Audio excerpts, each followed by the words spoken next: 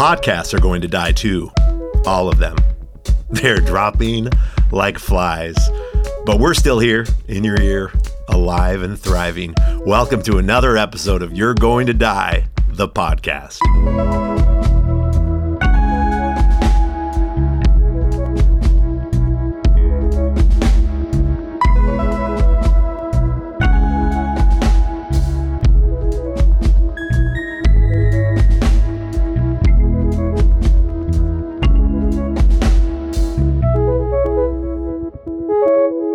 Now, I understand I have a biased perspective on this podcast, but I just want to say that I really love the podcast, and I want to focus on, there's a lot of reasons, but I want to focus on one reason, and that is some version of what I've expressed before, that I could read books from an author and have that very potent and powerful experience, hopefully, and often with our guests, and then get to talk to them immediately afterwards. But what I want to highlight here is something I love and kind of want to give you a heads up on, just a warning. If you're here listening to the podcast for the first time, welcome, by the way. This is You're Going to Die, the podcast, your creatively conscious mortality podcast.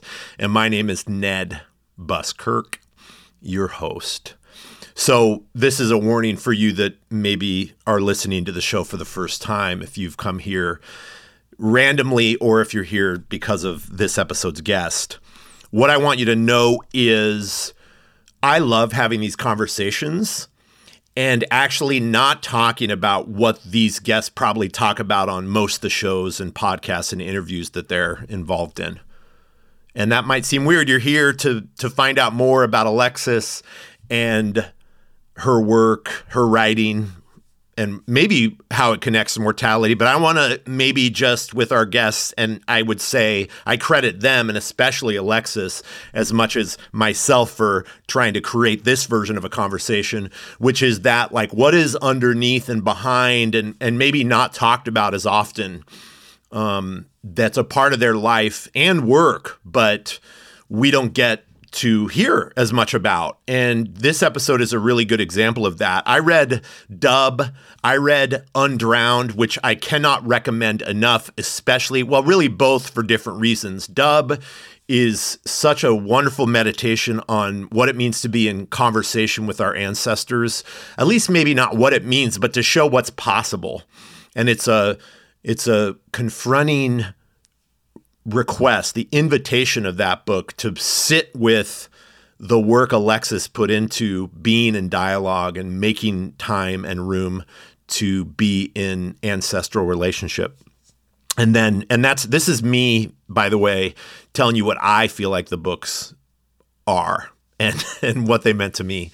So forgive me, Alexis, if I missed the mark, but that is my experience of Dub. And then Undrowned really met me where I am at in my work, in the work that we do with our organization. And I cannot recommend that book enough if you are looking to source, like Alexis does for you, the marine animal, like other animal life, to inspire and inform how we can be alive. Now, I read both those books and really had pages and pages of questions and comments and directions I wanted to go. And then we drop in, Alexis and I, and just talk about her dad. And it is where I wanted to begin. And we kind of stayed there. And like whenever I do an interview, I want to get into a conversation with someone and talk about maybe where I'm at, and maybe especially what my heart's carrying and what it might connect to with the person I'm getting interviewed by or who I'm in conversation with. I'd rather do that than talk at length about all the details and logistics around what our organization does and how all that stuff works. And so then hopefully give people an access point to say, hey, I love how this person is present in this interview. And so then I'm compelled to find out more about what they do and where else they're present with their work. And that's what I feel like this episode with Alexis offers. It offers a really tender, vulnerable, visible, transparent version of Alexis, which my experience so far is that that's who she is in general. But it really gives you the this human and the tender relationships they have, and the way those relationship and the losses and the grief and the honoring and the work they do, the commitments they have, the intentions, the beliefs, you get that in this conversation we share. And then I recommend just go buy the books. Go check out more of what Alexis is producing and how else they're in the world. Alexis Pauline Gumbs is a cherished oracle and community accountable queer Black feminist author and scholar. She's a granddaughter of the Anguillian Revolution, an aspirational cousin to all life, an exuberant facilitator, student, mentor, and educator. Devoted listener and multidimensional archivist, Alexis honors Black feminism as a spiritual tradition, a political legacy, and a relevant resource for everyone on the planet. Alexis is co-founder of Mobile Homecoming, where she partners with Sangodaire to connect generations of LGBTQ Black visionaries to each other in a myriad of tangible ways that constitute an experiential archive of sustainable brilliance. Author of Undrowned, Black Feminist Lessons from Marine Mammals, Dub, Finding Ceremony, M-Archive, After the End of the World, and Spill, Scenes of Black Feminist Fugitivity, Alexis is an experimental writer whose textual ceremonies transform her community's sense of possibility. Creative writing editor at Feminist Studies, Writing Matters series co-editor for Duke University Press, 2020 to 2021 National Humanities Center Fellow, 2022 National Endowment for the Arts Creative Writing Fellow, and 2022 Whiting Award winner in nonfiction, Alexis activates language to connect us to the constant presence of generations of love. If you don't get that from just the bio I just now shared with you, wow. Big breath. I sincerely hope you enjoy this episode of You're Going to Die, the podcast with Alexis Pauline Gumbs.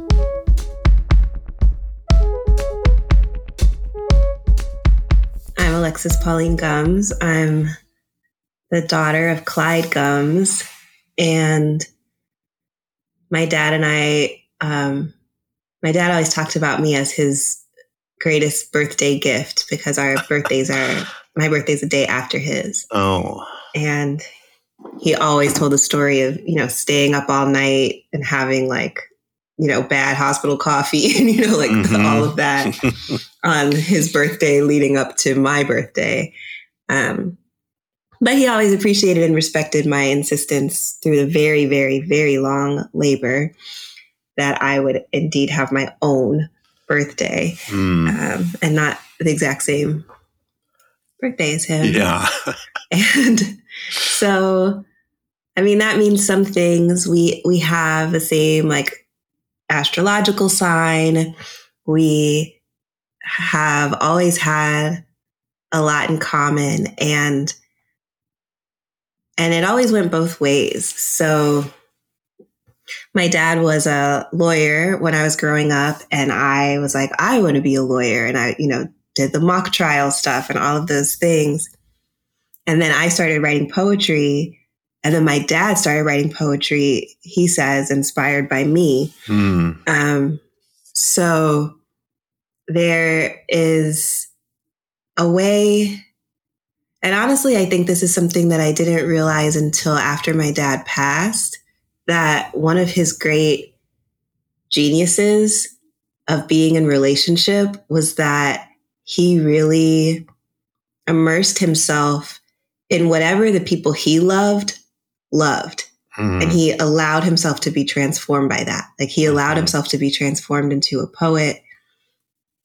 When I went on and got my PhD in English and did all my research as a queer Black feminist and all my theorizing, he read my dissertation over and over again. He would read the books I was reading for school, and he started identifying as a queer Black feminist too, because he was like, this is the world I want. And I agree with these ideas that you're writing about. And it really wasn't only me. It was also he'd become an expert on any team that my brother was a fan of. He just anything that he knew that we were passionate about, he would immerse himself in it as part of his love for us. And I think that's an amazing way to love and to be loved. Yeah, absolutely. I'm like thinking from a father's perspective. I'm like, oh gosh, how much more can I learn about Fortnite? I know it's a horrible example, but it's one of those things, it's like, there's that phrase, meeting people where they are. And he would really meet me where I was. And it's something that I'm really grateful for now after he's passed, because the fact that he would meet me where I was meant, he came to Black feminist conferences. So many of the people in my community who I collaborate with know my dad because of that, like actually met him. And now that he has passed away, it's priceless that actually I have shared memories of him with people in my community, I'm not the only one who knows about him when I'm amongst my peers and colleagues, and that's a huge, huge gift. And I know he wanted to be there. He wanted to be part of why I was doing that. I don't know if he had the foresight to understand that would end up allowing our relationship to live in these places in a way that would outlast his life. Yeah. So, I just want to acknowledge you being the person in the little ways I know you, especially through Dub and Undrowned.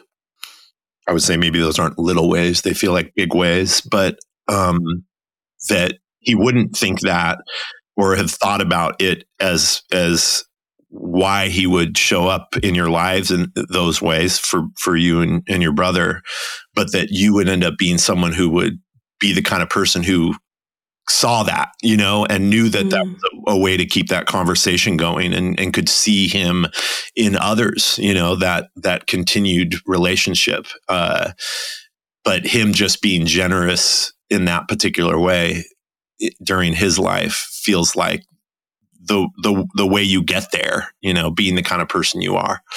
Oh, thank you. I love that reflection. And, at the same time, it's a by every means type of situation. My dad passed away in 2016 and he died from prostate cancer. And it was very painful. He was, confined to his bed for the last years of his life, which was really hard, especially because one of his great acts of love was showing up, physically showing up in spaces. And he digitally showed up in all the best ways that he could at that time. But I started to miss him and that aspect of him before he passed away. And there's something, I think he did even more work during that time to thread us together. His last book was called Without Apology in honor of Black women. And he, got advice from like my poetry mentors about the book. And, some of the first people who read it were like my Black feminist mentors. And, oh my gosh. And I wrote the foreword for it. And that was something that we actually worked on together. And that project was, I think, that kind of final way of us getting to be together in this world that was like, he knew it was a world that was exciting to me. It was a world that was exciting to both of us and emergent. And it's something, it's another thing I'm really grateful for. Yeah, what a powerful thing to leave, or inherit or still have. Like you said, can I just clarify or ask you to clarify? You said by any means. And it seems to me what you mean by that is that any way you can stay in conversation and dialogue with your father, you're going to take the opportunity. Is that kind of what you meant by that? Yeah. Okay. Yeah, Got exactly. it. Yeah. Exactly. And that book is another one of them. Yeah. Yeah. It's one of those ways. And I mean, you're right. I think that it was coming from both directions because my dad would buy my sister and I and maybe my brothers. I don't actually know if he did or not, but he would buy us like socks and shoes when he was literally in his hospital bed. Like he would on his computer buy us socks and shoes that he thought we would like. And he even like made me some custom Converse with this nickname he had for me, Lexicon. And oh my gosh. You know, of course I always appreciated it. Lexicon. Yeah, Lexicon. Yeah. It really works for a writer. Totally, right? it does. Spot on. And, you know, I wear those shoes and it's like, oh, this is such a literal way that he keeps walking with us, you know? And he literally could not walk when he bought us those things, but he, at the same time, is still walking with us. And then every time somebody's like, oh, cool shoes, you know, like they're literally, they're one of a kind. Like he designed them. Yeah. So like, it's literally one of those, I'm not really a sneakerhead, but it's one of those, like, no one else has these. That's you know? right. And every time I get to talk about my dad, you know, every time somebody's like, oh, cool shoes. Right. And I'm like, actually, you know, my dad designed them for me. And yeah, so I think he was finding every way, like literally down to socks and shoes to hold space for us, you know, and to continue to let us know that he would be with us. And when he passed away, I mean, first of all, I didn't know how physically painful my grief would be. Like, you know, I thought it was all metaphorical, you know, like I can't sleep, I can't eat, like my stomach was in knots. It was so painful.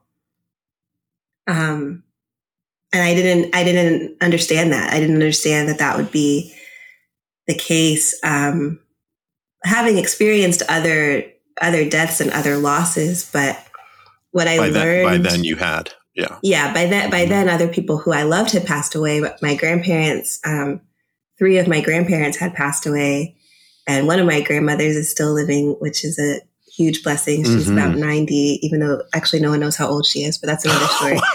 Is that your mom's mom? Yeah, my mom's mom. But I didn't know how visceral it would be. And I now realize that it's almost like, I guess from like a mono output, or even it's more than stereo. It's like more than surround sound. It's like exponential surround sound. Just the fact that because he has been in my life, an important part of my life, my entire life, every age of who I am still reaches for him. Yeah. And misses him in a different way. Yeah. You know? And I found that profoundly overwhelming. And at the same time, now I realize that it's actually a form of fluency, like polyrhythmic listening that has challenged me to honor all the people I have ever been, or in this sense, like all the daughters I have ever been to him. But also that's like, it's not even like there's one per year, you know, it's like every second there's a different version of me that was in relationship with him in a slightly different way because of wherever I was, you know, in my own growth and evolution. And I have to honor her grief and her grief and her grief, right? It's like infinitesimal. Yeah. But that also means I have to love myself with that kind of rigor, you know? And I think that's what has changed everything for me. That's my goodness. One of the major ways that his death has shaped my life since that I don't think I could have accessed any other way. Yeah. Thank you so much for that. Ooh, I am crying constantly listening to you. And I'm okay, by the way, Alexis. I'm just definitely my expression of gratitude and feeling, the tears are for me like a measurement for proximity to truth, or especially like visibility. And so thanks for such a sweet, soft offering of your father. Can you say his name again? Yes, Clyde Elliott Gumbs. Named for the poet T.S. Eliot. Of course. And spelled that way. Yeah.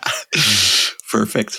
So I don't want to rush to the next thing. I want to say what maybe is the next place to go, but I also want to make sure, gosh, how many with that many grievings, with that many grieving selves, how many directions does such a moment in life like go? Maybe even all at once, but the way that feels clear to connect to Undrowned right now is that, and this hopefully is a pretty accurate quote of yours. I think you said, I never navigated something so big like an ocean. So who knows how to navigate an ocean better than, and that feels like the maybe moment of understanding that Undrowned, or the beginning idea of Undrowned, was a place to go for a lot of reasons, but one, to figure out how to deal with this great grief. Yeah. Yeah. It's true. It's still, I still marvel at the fact that marine mammals can just live in water and salt water. It did feel like all my body fluids, but especially my tears and my snot. Oh yeah. Thank you for naming the snot. The snot does not get acknowledgement enough. Snot is a major part of this whole thing. And it is, it's not cute, and it is a thick reality, that we are navigating. Right. And I keep muting myself because I am dealing with such a reality over here in this very moment. Yeah, I mean, me too. I'm like, there's a quote from your book too. The first quote, and sorry if I kind of paraphrased a little bit on that one to bridge sort of this sharing of this loss to your book. But there's also, what do you say here? Give me 1 second. My first marine mammal lesson. Oh, this is good. There's a couple. My first marine mammal lesson was that if I breathe, I can still speak even while crying, which I just feel like is you saying something that I feel. That's part of, I think, our great writers, right? And the great writer that you are is to tell us how we feel, not, and I don't mean like, hey, you need to feel this way, but like to give us our feelings and our understanding for our feelings. That's what I felt reading Undrowned, was so many versions of that. Yeah, it is. I mean, it's all those things. It's wet, it's there. We don't know what's in it, like the ocean. And we don't often have ways to return to our journey with grief and to what grief is teaching us that are, like automatically set up in our culture, right? It's kind of like there's supposed to be closure, and then it's literally closed. Yeah. And, one of the things that I feel like I had to learn was the difference between my commitment to and my process of honoring my dad, which is really important, but it was the honoring of him, like a public honoring of him and multiple public honorings of him and ongoing ways that I always want to honor him, and my actual journey with my own grief were two different things, right? Yeah. Yeah. And I didn't get that. I thought that it could just be all honor, and I wished it could be.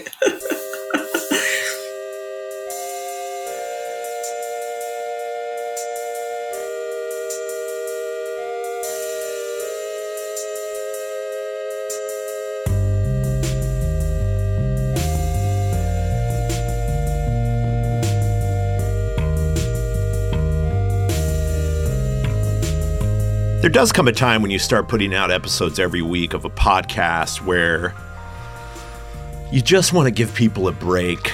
You want to give yourself a break.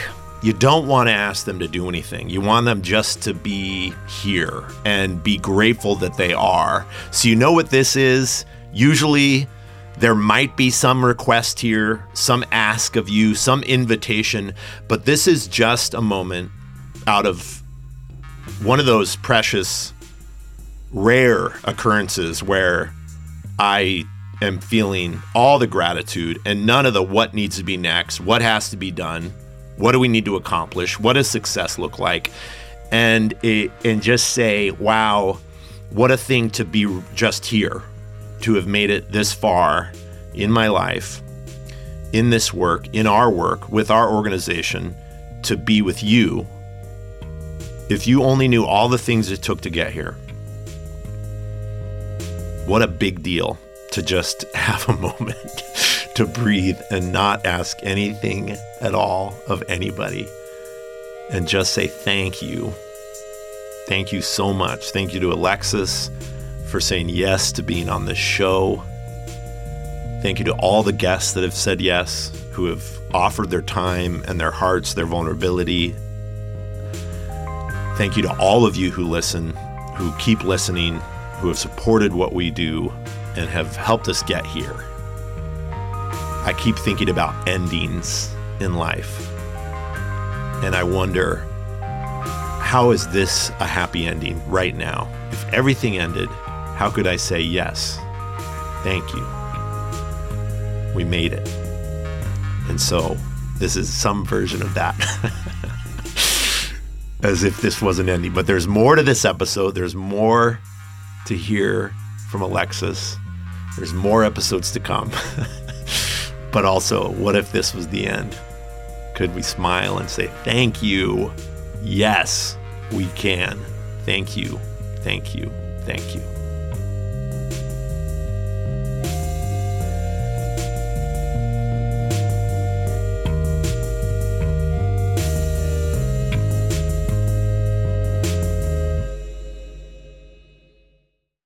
There's so much love. There's so much gratitude. Right.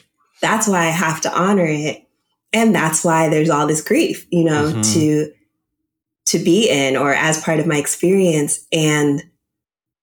But what I found was that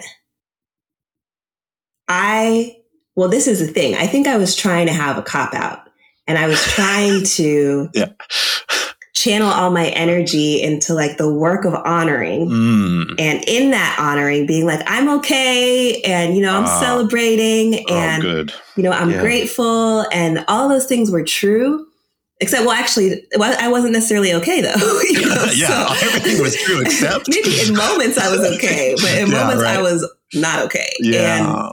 And I didn't see, at the time, space for that in the public honoring. And I knew that there was a way that my relationship to publicness, especially at that time, right when my dad passed away, was one of holding it together, you know, and being contained and actually oversimplifying and basically only saying what I could say because I already understood it. Whereas what grief teaches me is that I really don't understand anything. And, you know, I understand less and less and less in each moment. And there's good news to that, but that wasn't what What is it? What is to share?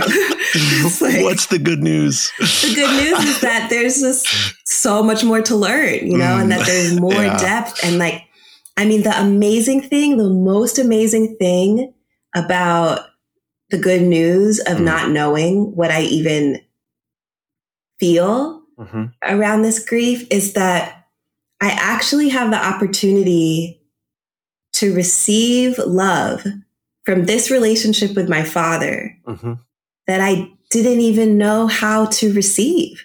When he was alive. You know, and that I don't know how I would have learned the levels of openness. It's just I become more and more open. I actually become more open to love in general because of this. But it is grounded in this like, wow. I mean, even some of the things I shared, like I didn't know like receiving the gift of shoes was like a legacy lifetime walking together later. You know? Yeah. I didn't know how. I mean, I'm not the type of person who would have thought I could ever love a pair of shoes so much, you know, or feel so loved by a pair of shoes existing the holding, in my hug, the hug of your shoes. Yeah, right. Totally. You know, the physicality of it, the actual support of it on my journey is, I never could have imagined that could be so meaningful. And or even going back to memories, or, I mean, and this is why returning is so important. And so one of my elders, and I'm so grateful for her, Angela Harvey, and she's an award-winning filmmaker. She's like motivational speaker. We met her, my partner and I met her through the Mobile Homecoming Project. We were interviewing Black feminist LGBTQ elders, and she is an amazing person, amazing approach to life. Actually, it's her birthday month, and she celebrates her birthday all month. Yeah. Like the first day of the month, she decorates her car, like honk for the birthday girl. And she's like, listen, Angela. And her birthday's not till towards the end of the month, but she's like, I'm inviting everyone to celebrate me. Right. That's good. And so I'm celebrating her now, but the greatest gift that she's given me so far in life, and really something that was so important for my grief journey, is that about a month after my dad passed, and what's interesting is that my first like single authored book came out right after my dad passed. Which book is that? Which is Spill. And so he read that book, and I'm glad that, you know, he saw it, you know, in its form that it exists in now. So he's also part of that conversation. But I tried to channel all my avoidance of my grief into like book events, right? So I was like, no, I'm celebrating. My book is here, and I'm going to just be so busy that I have no time to feel any feelings. And it didn't work. So anyone who's also trying to try it doesn't work. The feelings are still there, and they will break you down whatever they want. That's right. They do. But also you could be a person who and just correct me if I'm wrong, I'm projecting myself onto you, but this idea of being the kind of person who's so sensitive, who's so maybe like emotionally mature, or just like aware of what the feeling is, that it's undeniable that thing is a presence. And I think also there are people in the world who are really adept at numbing that stuff out and putting it away and compartmentalizing it somewhere deep. And not that that's healthy always. And maybe sometimes it's needed to survive, but I'm just wanting to acknowledge that, sure, your inclination was to, okay, this is where I'm putting my attention, and your body wouldn't let you, or your heart would not quiet, you know, and you can't stop paying attention to those things. Yeah, no, you're right. You're right. And I do think that there's like a pre-existing commitment that I have to be present in my life that wouldn't allow me to numb in certain ways. Let's say just use certain methodologies of checking out, which, you know, there are actually infinite ones, but the only one I allowed myself was work, and it didn't work. So, especially because, of course, my dad had already infused himself into my work. And, totally. But so at one of the book events, you mean like you would turn away to the book and be like, okay, Dad, I'm focusing on the book, and he's in the book. Like he's a part of the book. Yeah, exactly. Right. Yeah. He's everywhere. But I remember that it was actually at a book event here at home in Durham, and it was a beautiful book event, and it was actually a book party my partner threw for me, and all of these loved ones and mentors here locally, like my community here at home in Durham, all came to celebrate cake, music, dancing, everything. And Angie came and she brought me this gift. And the gift was a journal, a special journal, specifically to write to my dad. And she had actually on her own gone on the internet off of like my Facebook page and printed out pictures of me with my dad and put them in the front inside cover, and wrote me this beautiful message that, the relationship between a parent and a child is forever, and you should get to communicate every significant moment, including this book party, with him in the way that you want.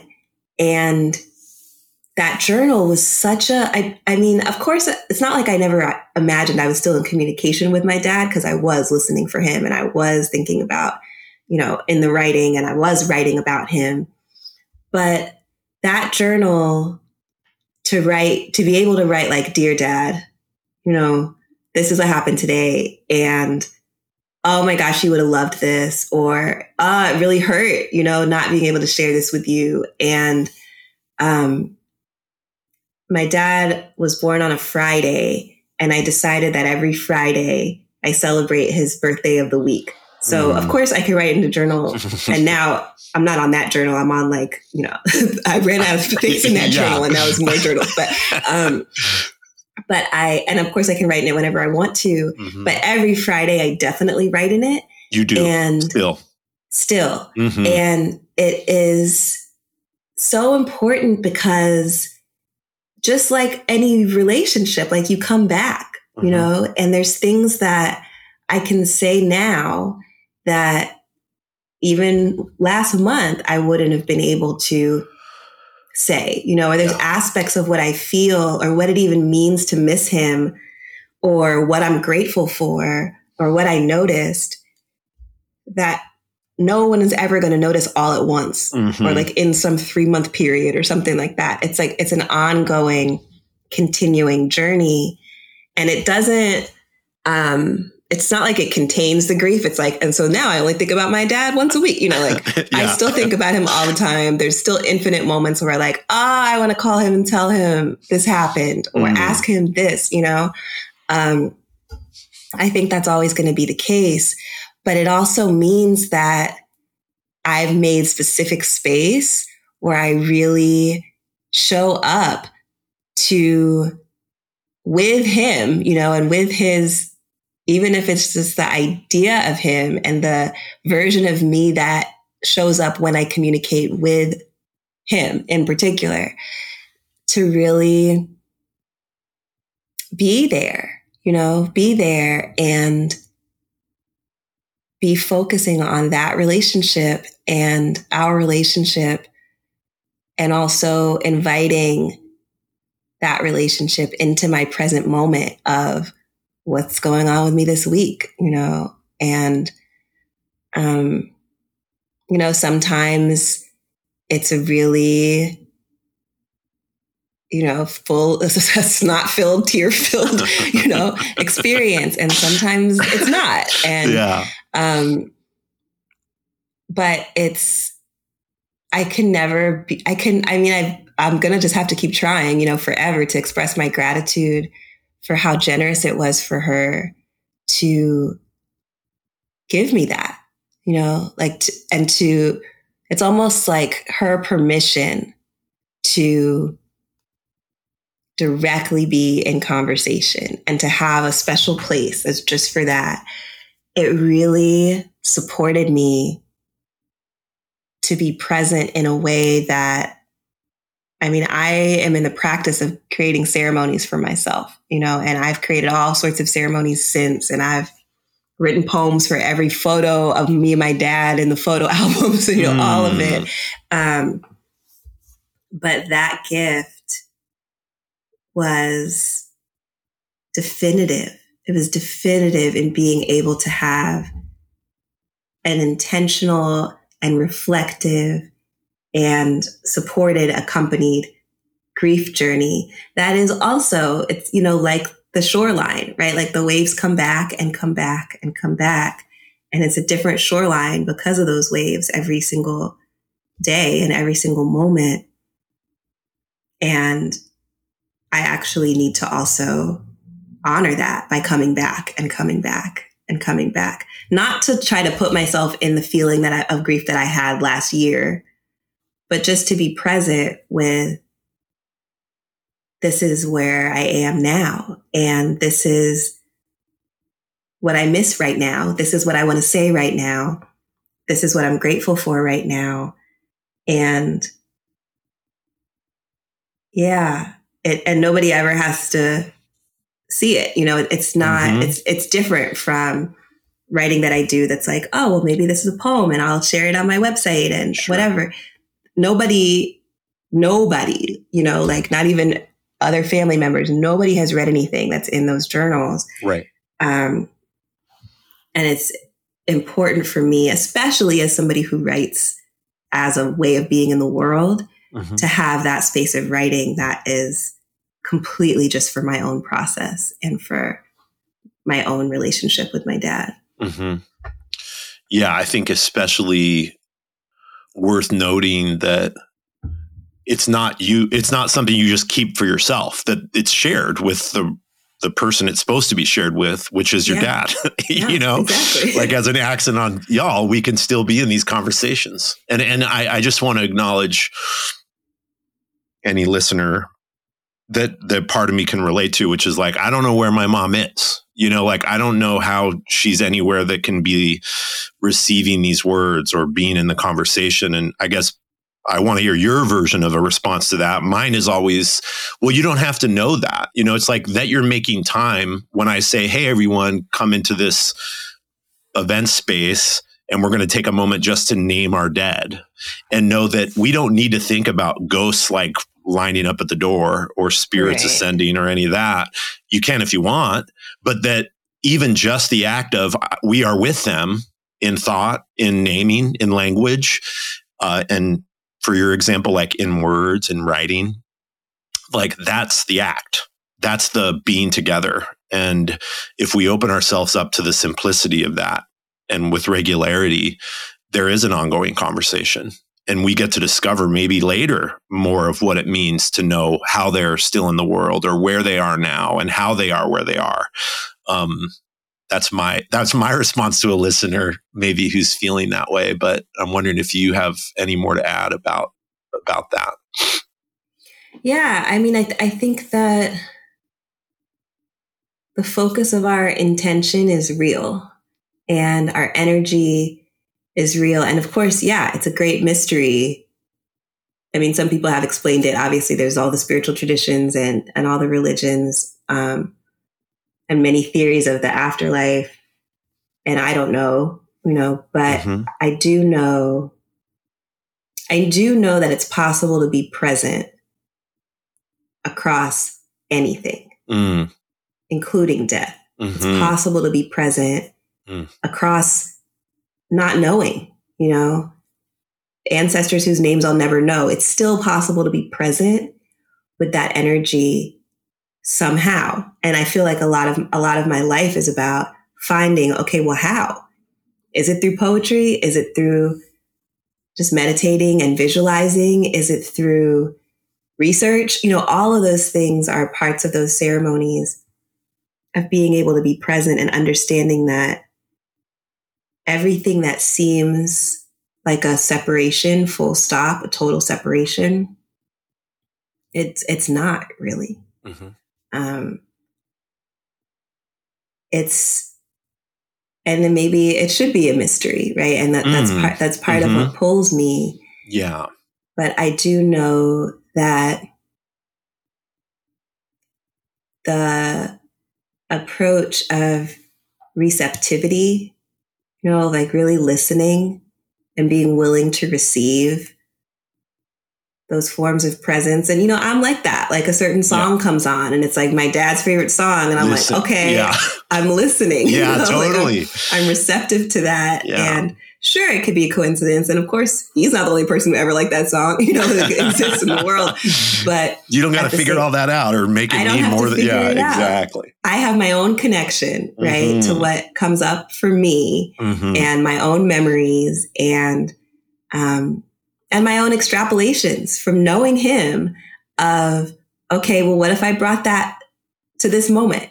What could that mean? What kind of guidance could that offer me? Or what kind of relief could that offer me of just in this moment being like, oh my gosh, that song,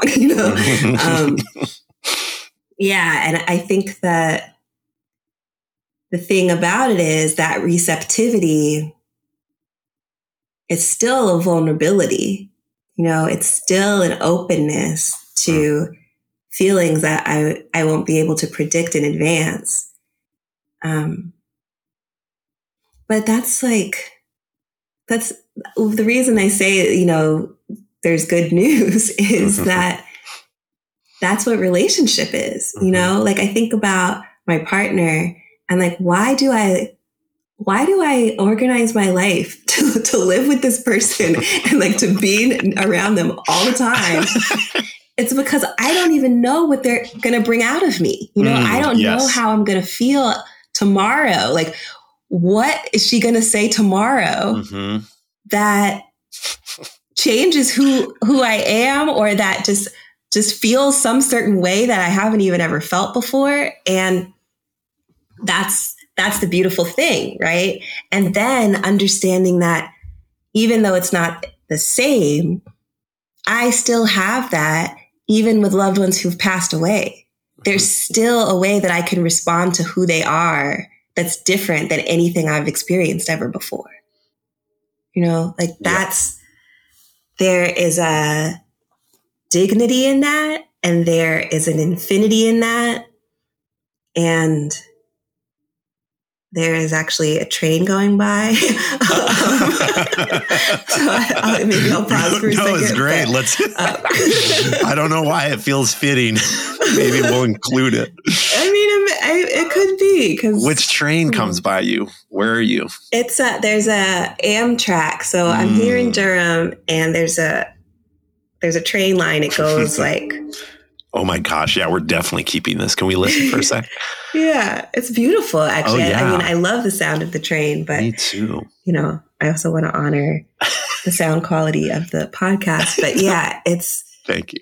It's there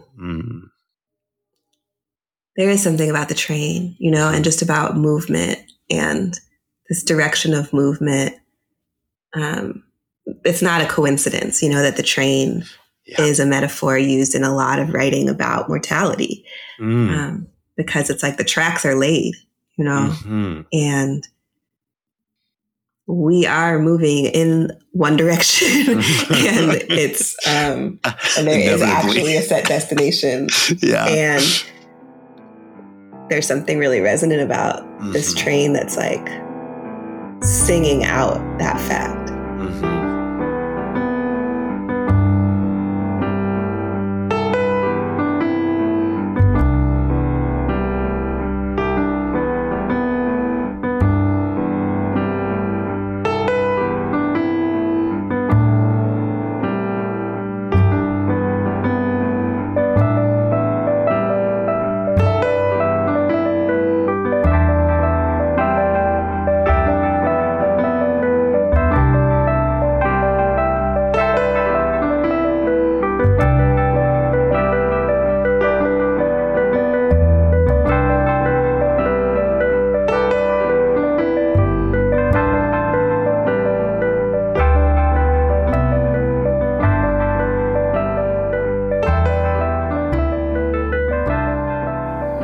Thanks again to Alexis. You can go to Alexis Pauline Gumbs' website at alexispauline.com. And as usual, I'll put that link in the show notes.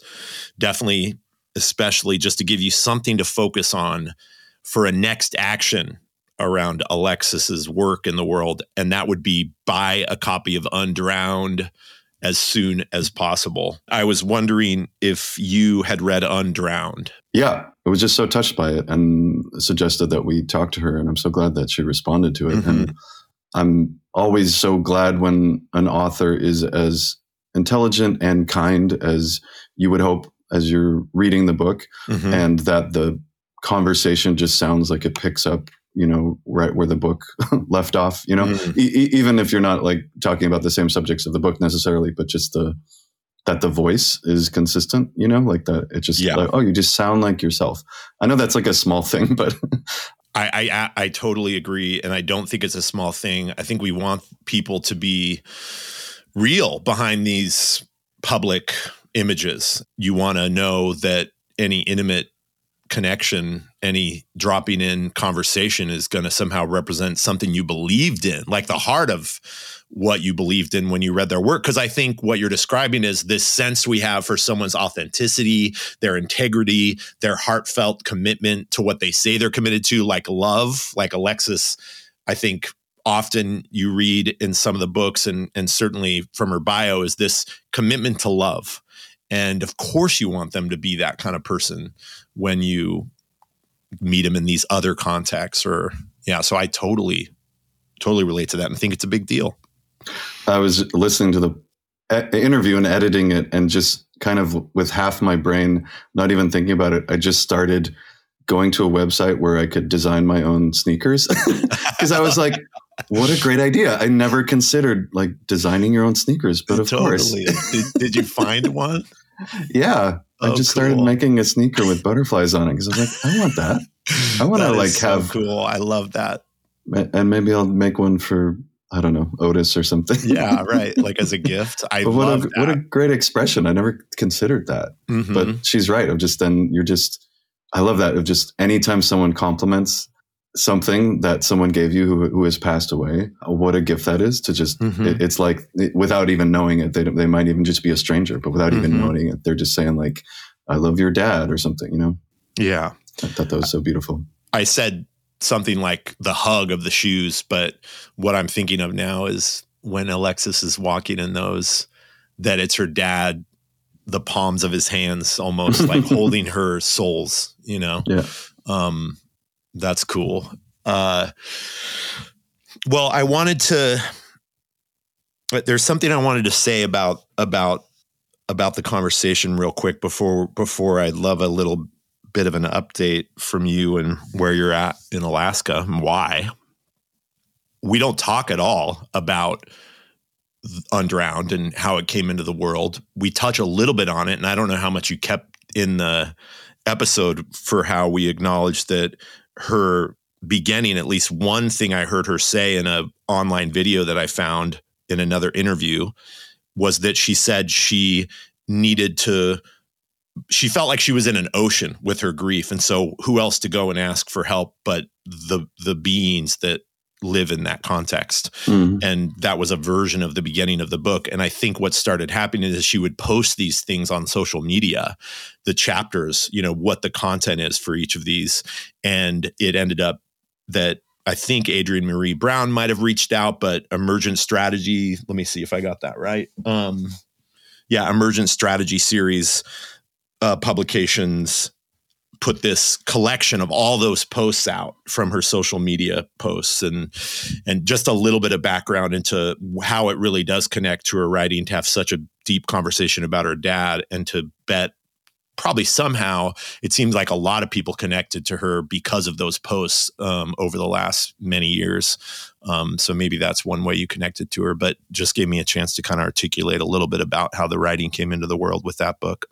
Yeah. And I mean, it connects to me being in Alaska where the nature and the wildlife is so integrated or I don't know, maybe that's not the right word, but just so present. And there's such a reminder of it. I mean, just like in half an hour ago, I looked out this window and there's just a moose walking down the street and they just kind of walk like they're like delivering mail or something, like they're just a part of the city. Totally. Like that, as common as like seeing a mailman, you'll just see a moose walking down and they're just sort of, I guess, looking for like little willow branches or something, in the winter. And I'm sure they're not always peaceful. I know they can be aggressive, but generally like what I've seen is just, they're just this enormous creature that's just like walking through the city, you know, and people slow their cars down and take a photo and stuff. But it's just the idea of learning from animals, I think, is something I didn't grow up with, like growing up in a city, growing up apart from nature. I never thought about like, what can you learn just from observation of how an animal adjusts to an environment, like how they're different from humans, how you breathe underwater, you know, and lessons for your own life in how animals act. And it's just such a more present thing here. The other thing I got to do, I was very lucky. I got to run with sled dogs at the start of the Iditarod. My friend is that I'm staying with. We went there to the start in downtown Anchorage, and they were talking to somebody who runs a mushing team, and they were just like, "Hey, we need a couple of volunteers. Can you like grab a leash and like help us walk our dogs up to the?" And they're all like so excited. They're all barking and they're all like pulling, because that's what they love to do, is just run and pull the sled. So you actually have to like hold them back to like wait for the actual start to go. But just running through downtown Anchorage for a few blocks with these teams of dogs while crowds all around are like cheering you on was this amazing moment. And I just wanted to keep going. I just wanted to be part of the team and just run with them, you know, just jump on one, ride it like a horse. Yeah. That's cool. Yeah. I feel like my trip to Alaska was animal populated, really. Like if I talk about it, it's the bears, it's the bald eagles, it's the whales. And certainly there was also just being in relationship with human beings that live in that context and having a real experience of maybe a different kind of energy to someone who's that close to nature and in that much cold and maybe in that much dark more often than, say, someone from California. Feeling during certain seasons, maybe when it's warmer, thinking, "Oh, I'd love to live here. I could do this," and knowing that that's like a blink of an eye when it's nice weather, and the rest is just dark and cold. And but the animal presence, I love that connection. And you're there doing your tea readings and music, right? Yeah, which has a different impact on people who have just gone through a lot of darkness. It's funny. I came here and I'm like doing these shows in this cabin, and part of it is that I changed the color of the lighting, and so like we'll sit in like blue light or red light for an hour, but that only works if like there's no other sunlight coming in. And I didn't realize actually how much sunlight there is. I just assumed like, oh, Alaska in March, it's going to be dark.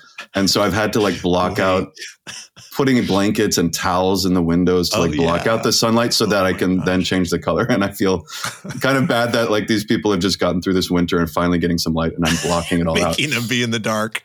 But I think that because of that experience, and someone was telling me this, a local, saying like, I think we're just more sensitive to light here in good ways. Like we just feel it more because it's always changing. And, you know, if you are working outside and not looking at the clock and just going by the light, and it's like 2 weeks later than the last time you did that, you'll be like 2 hours late for something because you didn't even realize like how late it goes, you know, and how quickly it changes. So it's been really cool to experience it with people here because of getting to present that for people that just have a different sensitivity, like literally to light.